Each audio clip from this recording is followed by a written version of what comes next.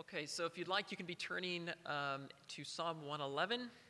We're going to be continuing our discussions throughout the Psalms here this morning, and it's a psalm of praise, so I'm excited to talk about praising God. Kind of picked a home run passage for myself. Before we begin, I'd like to thank Harvey for the last 2 weeks of preaching. I think we found out on a Saturday or something like this that Lee was going to be leaving on Tuesday of the following week, and I thought, oh, wow, what are we going to do? And so I want to thank Harvey for, on very short notice, preparing those sermons. So we're thankful for your retirement, Harv.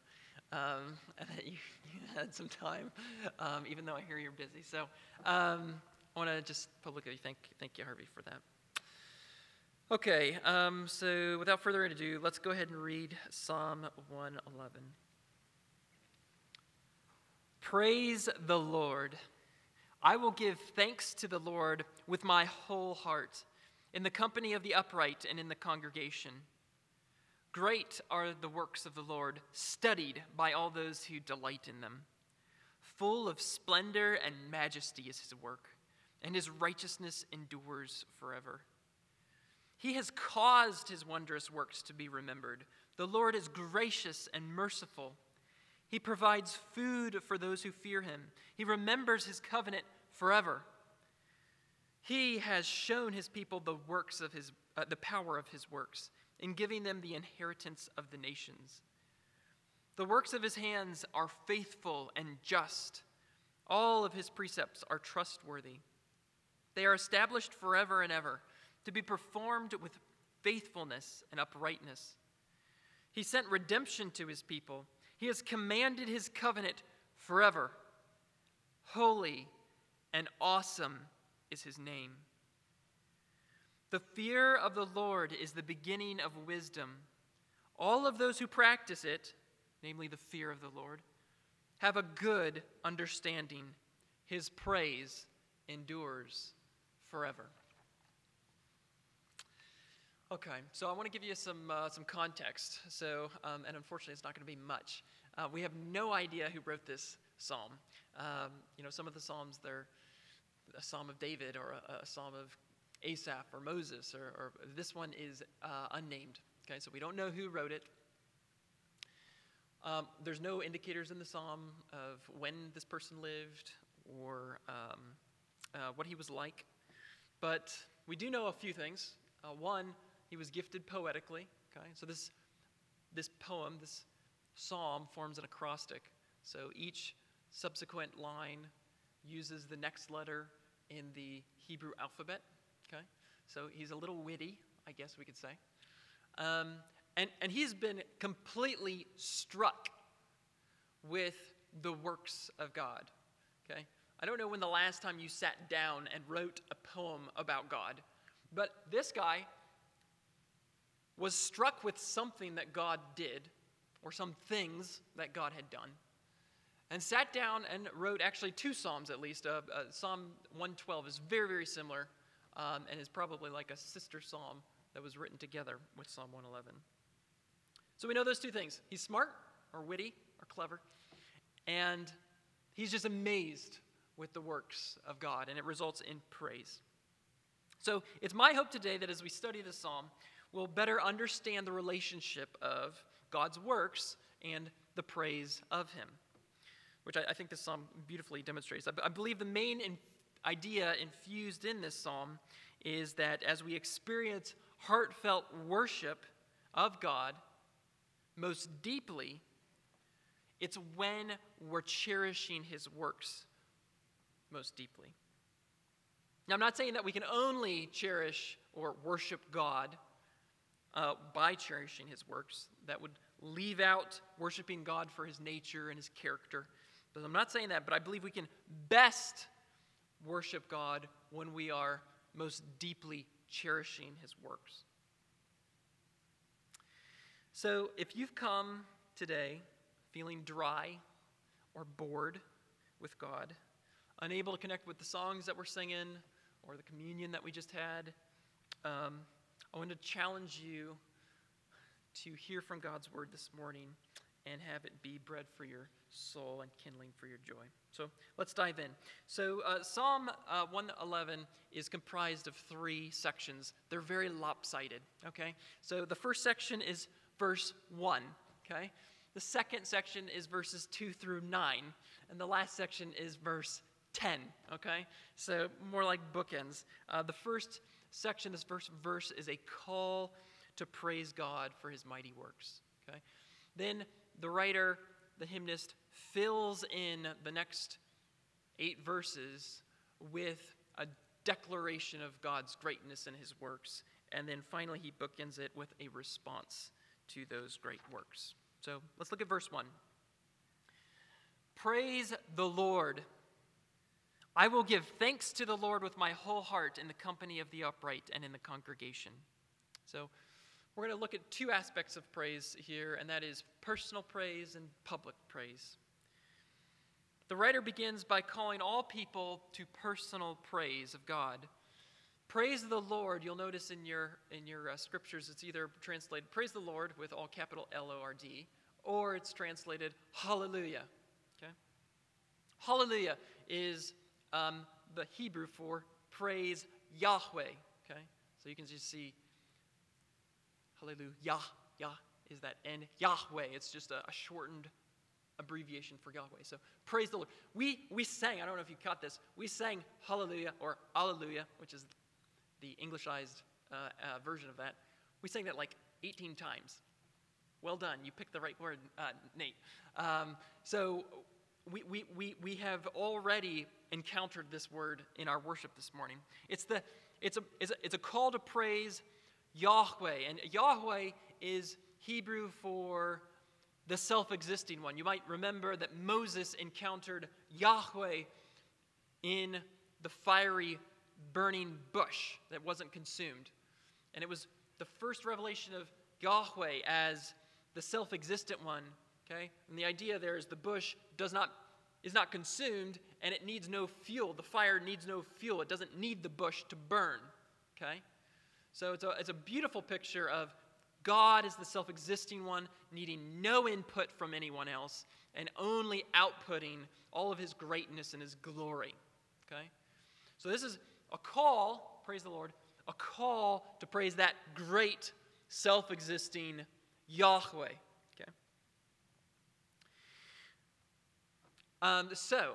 okay? So in our Christian experience, okay, as we do life together here, some of us, might throw out hallelujah or praise the Lord a little bit flippantly, okay? Or we might even say it and not act upon it, okay? That's the beauty of singing hallelujah. It's easier to do. You're reminded of it as soon as you say it. But I don't know if this is Olympic season, right? I don't know if you guys remember, but in the 2000 games, in the opening ceremony, it was a beautiful opening ceremony, and there was this one guy who went out in the middle of the stadium, and he sings a song, and it's called, I don't know what the song's called, but I think it's called the Hallelujah song. And it talks about David strumming on his lute or whatever, and he does the fourth, the fifth, the minor something, and there's a refrain, hallelujah, hallelujah. Okay, that was terrible. But there's this refrain, and it's just, and he must have sang hallelujah, I don't know, 30 times throughout the song. And I remember thinking of this stadium is packed, and there's beautiful wide-angle cameras of all the people listening to this guy. I thought, how many people have a clue what this guy is asking them to do? And I think as we become familiarized and maybe desensitized to this call to worship, this hallelujah, this praise the Lord, the more times we hear that phrase, and the more times we interact with it without acting upon it and actually praising the Lord, we fall into a danger of using it vainly, okay? Using that call to worship vainly. So as a church, I want us to remember that the words that you speak have meaning. And if somebody at work says, hallelujah, Well, maybe start praising the Lord right then and there. And they're going to like, what are you doing? Well, I'm doing what you asked me to do, okay? There is a real call to worship here, to worship the amazing, self-existing God of all creation. Okay? So,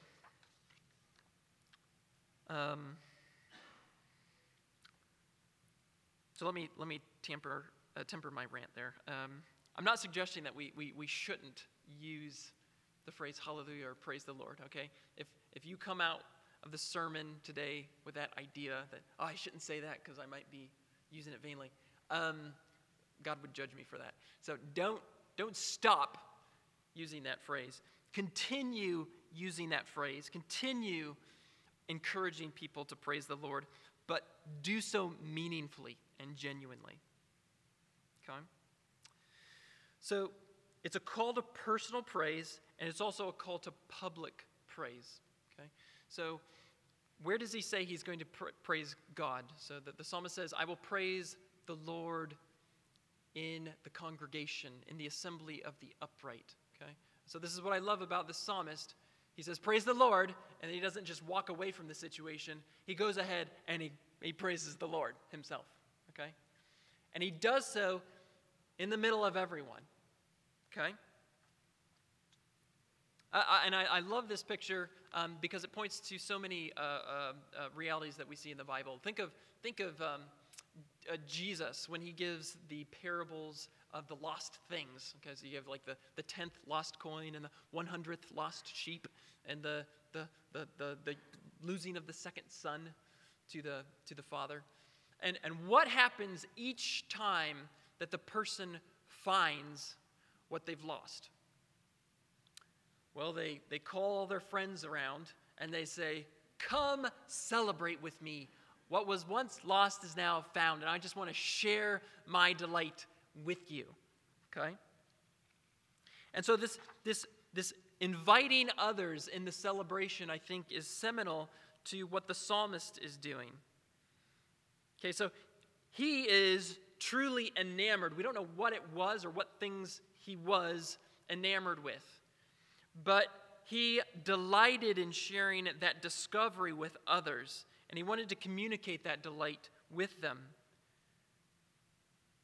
I think C.S. Lewis helps give some light as to what kind of paradigm was occurring here. He says, I think we delight in praise, we delight to praise what we enjoy because the praise not merely expresses but completes the enjoyment. And when C.S. Lewis here is using the word praise, he means like this public enjoyment of delight. Okay? Praise is enjoyment's appointed consummation. It's not out of compliment that lovers keep on telling one another how beautiful they are. The delight is incomplete until it's expressed. It is frustrating. Some of you might have experienced this. It's frustrating to have discovered a new author and not be able to tell anyone how good he is. To come suddenly at the turn of the road upon some mountain valley of unexpected grandeur, and then to have to keep silent because the people you're with don't care for it. They care for it no more than a tin can in the ditch. Or to hear a good joke and find that no one to share it with. Okay, it's the same kind of thing. Have you ever this has happened to me. I'm a cloud lover. Have you ever been struck with something like a cloud and been like, oh my goodness, that is amazing? And the other people are like, yeah, I've seen that before. It's happens every day. Sun goes up, lights the clouds up, goes down, done. We all have been given particular delights. That's why the body is wonderful. We've all been given lights into different delights of God, okay? And so it's a bummer when you try to share one of those delights and the person is, oh, okay. But it is, on the flip side, it's just a delightful feeling and the consummation of it when you express that delight with somebody else and they're like, yeah, it was awesome. You just feel the expressed joy together consummates this feeling that you've got inside. Okay? And so it's quite natural here for the psalmist to move from personal worship, I will praise God, in the assembly. He wants to share his delight with everybody, particularly those who are upright, okay? Who get the ideas that are spinning his brain. Lene and I and Elsa were at Piata this week, and I guess not few of you are where we are. But anyhow, there was an amazing rainbow that happened, Thursday, downtown. It was the biggest rainbow I have ever seen. It had the colors, every single one, right there. And it went from cloud to cloud. It was almost like you see in the little Hallmark cards. It was kind of weird, but it was that amazing. And Elsa's never seen a rainbow before. So we were in Piata, and these folks start pulling up the blinds, and you could even see the rainbow through these blinds. And I was like, oh my goodness. So I put her on my shoulders, and we walked outside, and Elsa just went nuts.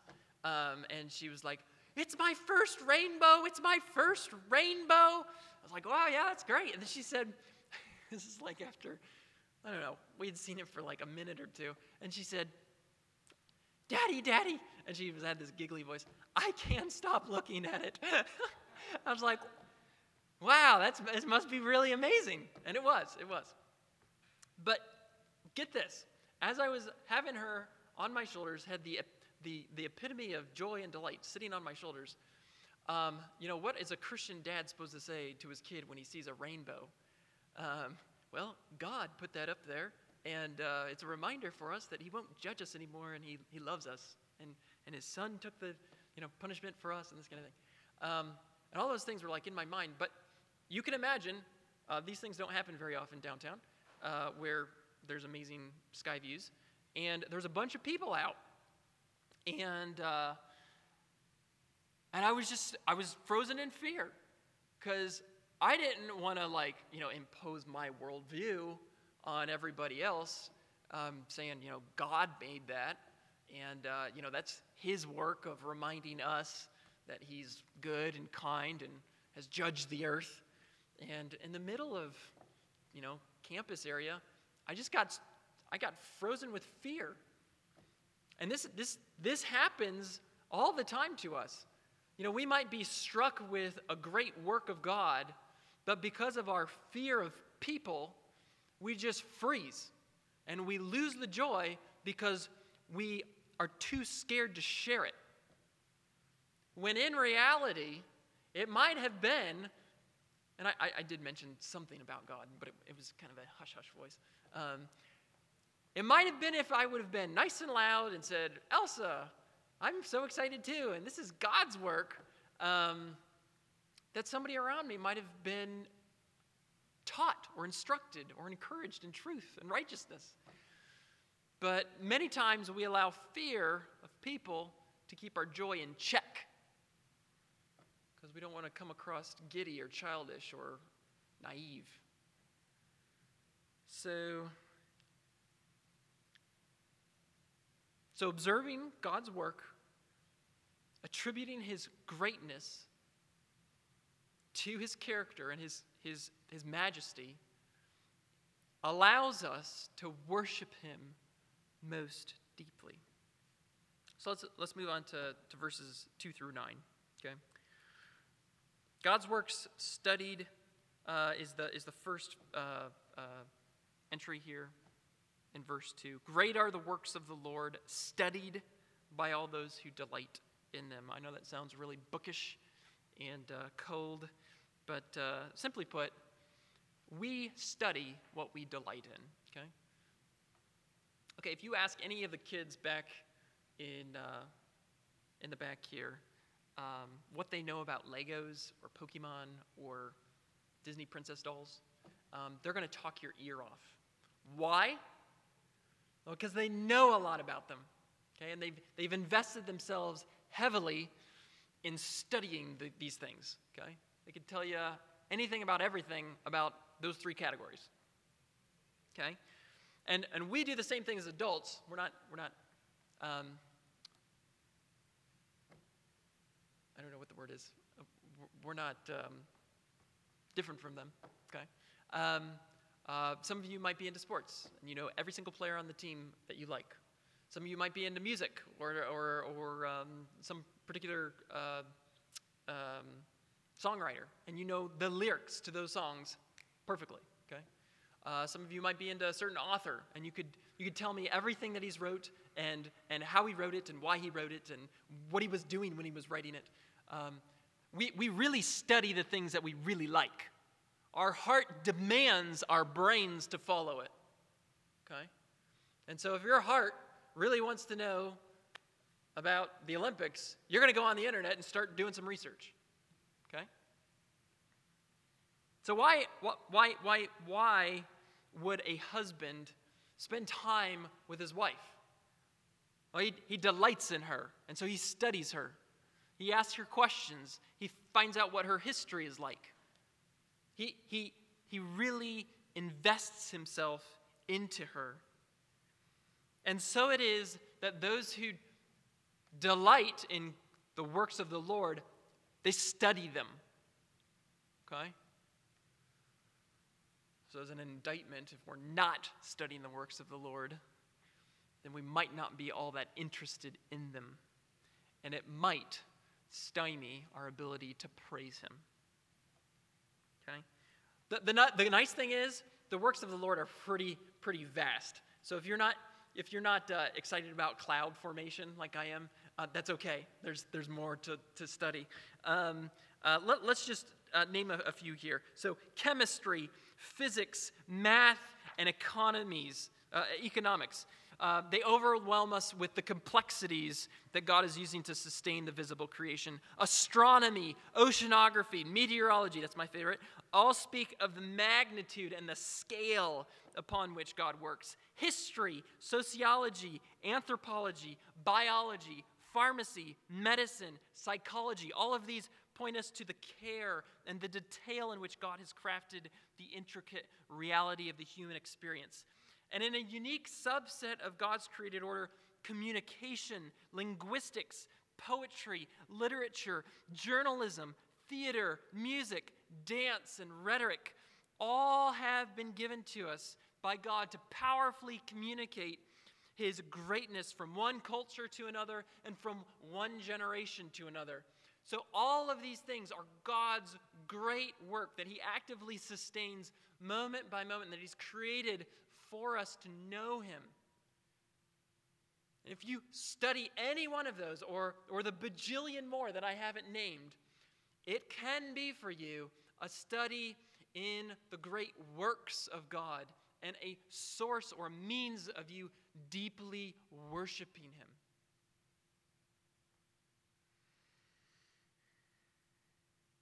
And so there's these kind of secular, what we deem as secular studies, and there's also redemptive studies. Okay? So while the study of non-redemptive aspects of creation can drive us to awe in God, the psalmist here probably has in mind God's redemptive acts. He mentions food in verse 5. Okay, and you think, well, food. He's provided food. How is that redemptive? Okay, I just ate breakfast this morning. How is that redemptive? Well, it might not have been.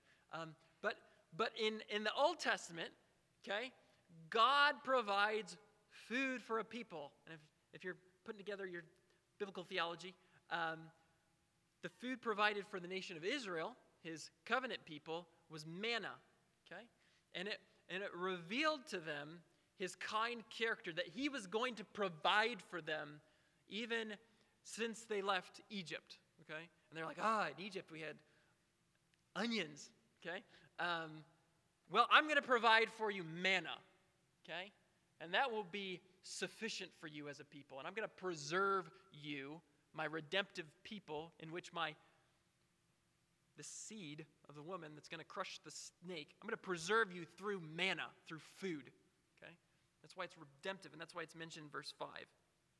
He mentions this covenant in verse 5 as well. And the covenant probably, there's a few covenants in the Old Testament, probably this one's referring to the covenant given at Mount Sinai.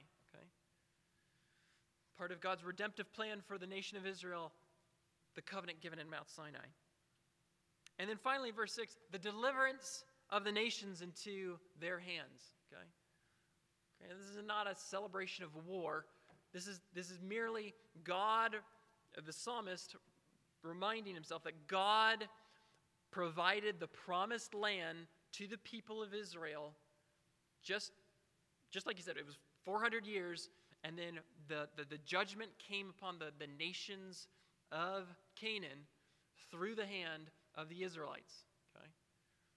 And they were given the promised land just like God had promised to Abraham. Okay? So each one of these things point to God's work in redeeming the Israelites out of the clutches of the Egyptians and into the blessings that were to be had in under God's good rule in the promised land. Okay? And just as the psalmist points to old covenant realities, we, on the other side of the cross, can point to new covenant realities. Through Christ's work, God has provided us a new exodus from out of the kingdom of darkness and into the kingdom of light. He's provided us new food. And he doesn't daily shower us with manna, but he's given us Christ.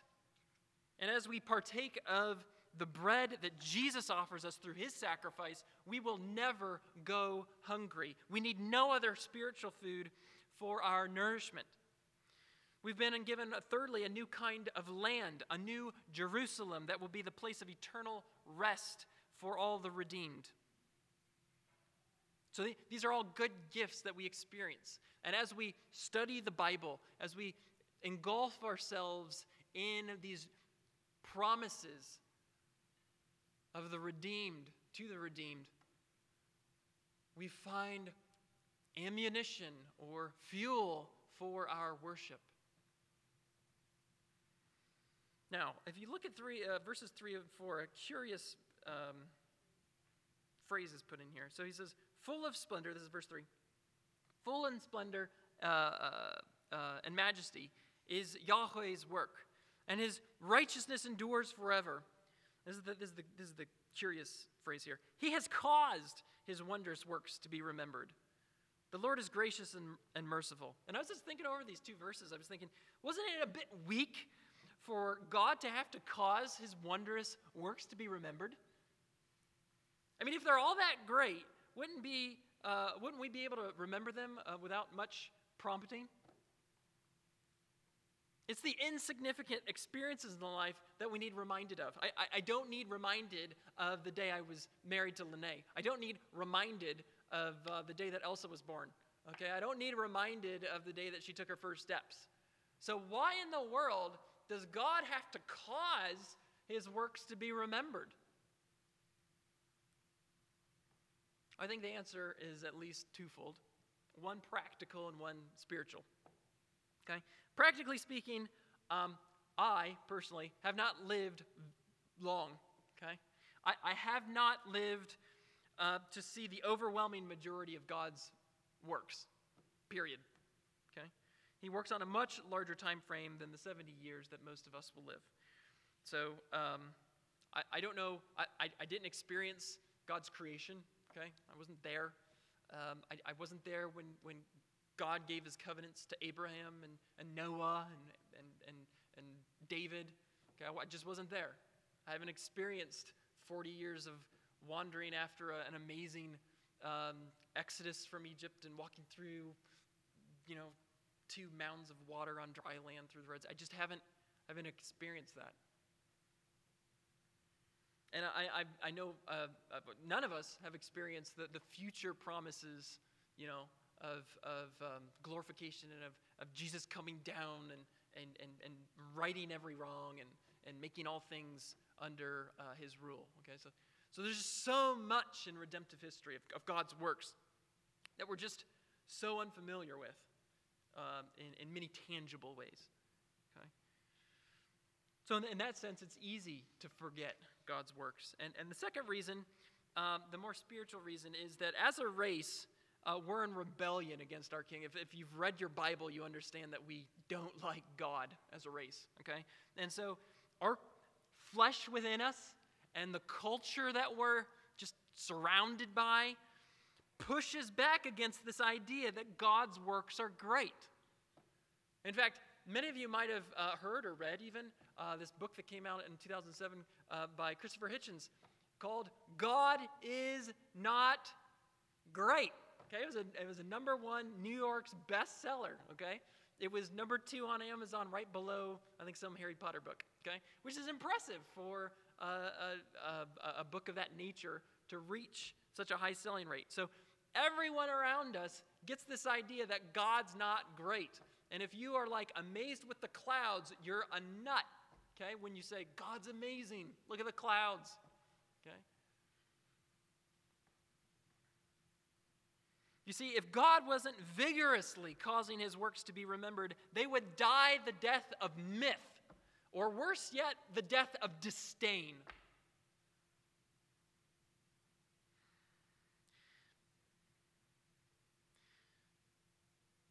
And it is my contention that if his works were to vanish from our memory, then we would be a race lost without a shred of hope. And so far from being egotistical, they've got to remember my works, Yahweh, the Great One, is gracious and merciful when he reminds us proactively of his mighty works. Okay? For that we can be so thankful. And so what are some ways that God does this? How does he remind us? So one we've already just drilled on. He demonstrates through creation. And sometimes we get numb to this. The sun's, this huge ball of fire, 93 million miles away, and it heats us up, which is incredible, like a campfire. Incredible work of God, okay? We see seasons come and go.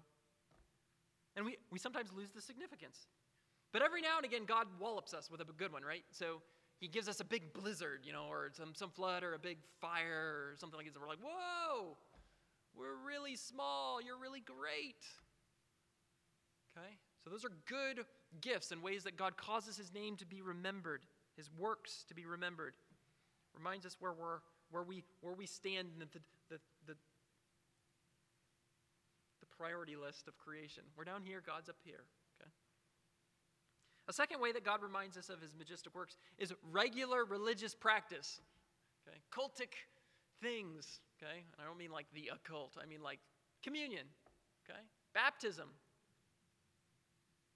The Old Testament saints, they did a lot more of this. So they had sacrifices and Passover and feast festivals, reminding them of how God delivered them. Even the clothes they wore, every thread on their clothes reminded them, we're not like other people. We've been chosen by God. Okay? And we don't have that, but we do have certain practices that remind us on a regular basis of God's works. He died for us that we might live. Baptism reminds us that he has plunged us, he's taken us from death and he has brought us back into new life. When we come here every morning, we remember this is the Lord's day. This is the day that he rose from the dead. Okay? And a third way that he does this is actually a very important one, and it's the phenomena of story or narrative. Okay? And I can't stress how important this one is to preserving the great acts of God from one generation to another. The Bible is one big story of God winning a fallen world back to himself. It's a story of intrigue and suspense, of patience and mercy, of wrath and judgment, and of heartbreak and treason. But it's also a story of victory and hope and restoration. And the gospel, what we call the gospel, that's the key that makes sense of all the mystery that we see and read in the Old Testament. Well, how's God gonna save these people? And the gospel tells us how he's going to accomplish this great rescue plan. And so, as an aside, moms and dads, do not undersell the importance of story time. Okay? Bedtime stories are a divine work of preserving God's majesty. Okay? From one generation to the other. Okay? You telling your kids how great God is through like the Jesus Book Story Bible or something like that is huge. Many of your life experiences have probably been formed by some story. So please, continue to value, I don't know if you do in the morning or the afternoon or evening, but continue to value that story time with your kids. So there it is. God preserves the memory of his mighty acts through kind and constant reminders to his people. And this in itself is a glorious work of God and fuel for our praise. So the majority of the rest of the psalm, verses 5, 6, 7, and 8, and 9, are spent actually illustrating and stating the greatness of God. God's works are described as eternal, powerful, faithful, and just, trustworthy, and upright, holy, and awesome. Those are actual adjectives used there. Those are great adjectives. Many of these works we've already kind of touched on. And now, if you're feeling it difficult to kind of feel or know the gravity, the greatness of God, let's look at a few passages. So let's kind of practice what we just preached, okay? I'm going to kind of read through some stuff here. So Revelation 1:17, the end, through 18. Jesus says, I am the first and the last, the living one. I was dead, but look, I'm alive forever and ever. And I hold the keys of death and Hades. That's pretty awesome. There's no one else who can claim that. Okay? I can make dead people live. Jesus can do that. And to prove it, he's one of the dead people who now lives. And he doesn't just hold the keys to physical vitality or physical decay. Consider Ephesians 2, verses 1, 3, and 4. You were dead in your trespasses and sins. Okay, so this is a spiritual death. You were dead, not physically, in your trespasses and sins. We all previously lived alongside the disobedient in our fleshly desires, carrying out the inclinations of our flesh and thoughts. And we were by nature children of wrath.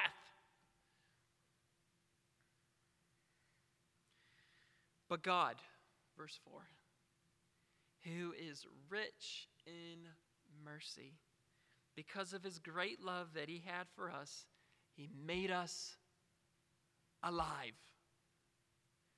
Alive with the Messiah, even though we were dead. So he's emphasizing, you were dead. But we've been made alive in the Messiah. You are saved by grace. We sang about this. The grace. It's amazing grace. We were dead, but now we're alive. There's a reason why New Testament writers state that the work of God in our salvation is a demonstration of his power. Sometimes you read that and you're like, the gospel is God's power on display. Wow. How does that work? Peter says that it's God's divine power that's granted us everything pertaining to life and godliness through knowing him who called us by his own glory and goodness. And Paul emphatically states that it's the gospel, the reality that gave you new life in Christ. The gospel is God's power for salvation to everyone who believes. And by the way, later on, he says, while you were still helpless, Christ died for the ungodly. Okay? So we're setting up a power system, okay? We are weak and dead and powerless, and God is alive and strong and powerful to make alive. And so while you might not feel it today, when you woke up this morning, you put your feet on the floor, you might not have been struck with his greatness. But it's not a problem with the work of God, okay? It's a problem with us. Our numbed experience is not a true reflection of God's greatness. Rather, our insensibility is an indication of the limits that we have as pre-glorified beings. Those in God's throne room, okay, possibly glorified beings here, they are perpetually intrigued with the great wonder of our salvation and cry out, this is recorded in Revelation 5, Jesus, you are worthy to take ownership of all creation because you were slaughtered and you redeemed people for God by your blood from every tribe and nation and people. You see, in the economy of creation, the saving work of Jesus on your and my behalf singularly qualifies him to be the sole ruler of the universe. Yes. That's how amazing a feat God thinks of his Son's work.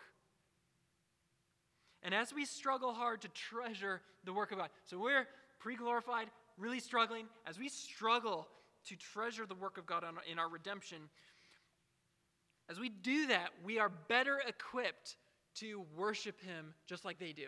And maybe you might even say better than they do, because we have been given this experience of death. We were dead, and now we're alive. So what's a response? Verse 10, so in conclusion, what's a response to all these mighty acts of God?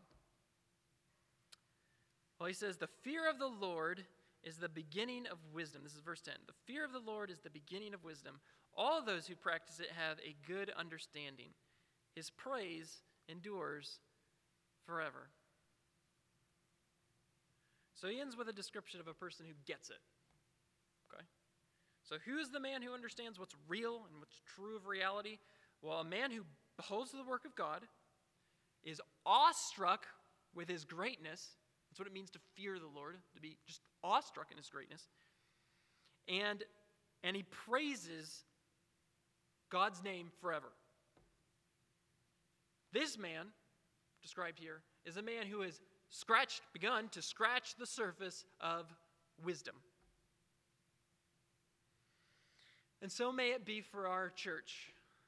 May we be given understanding to see and study the glorious works of God and return our inward delight in him back to him in joyful adoration. So, if you want more of the same of this, just read chapter 112 or Psalm 112.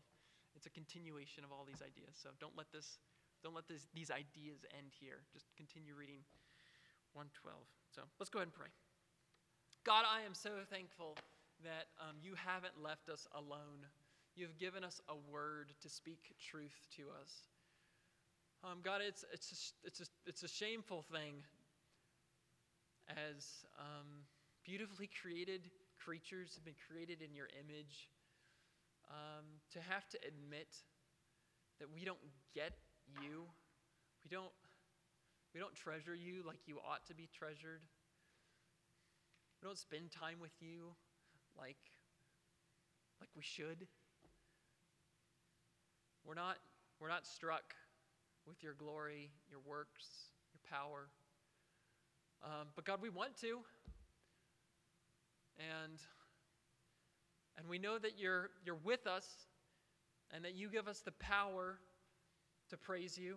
You cause your works to be remembered in our lives. So we want that, and we want you to just work on us like a potter works on his piece. And we want you to form us into a beautiful vessel that rightly reflects your glory.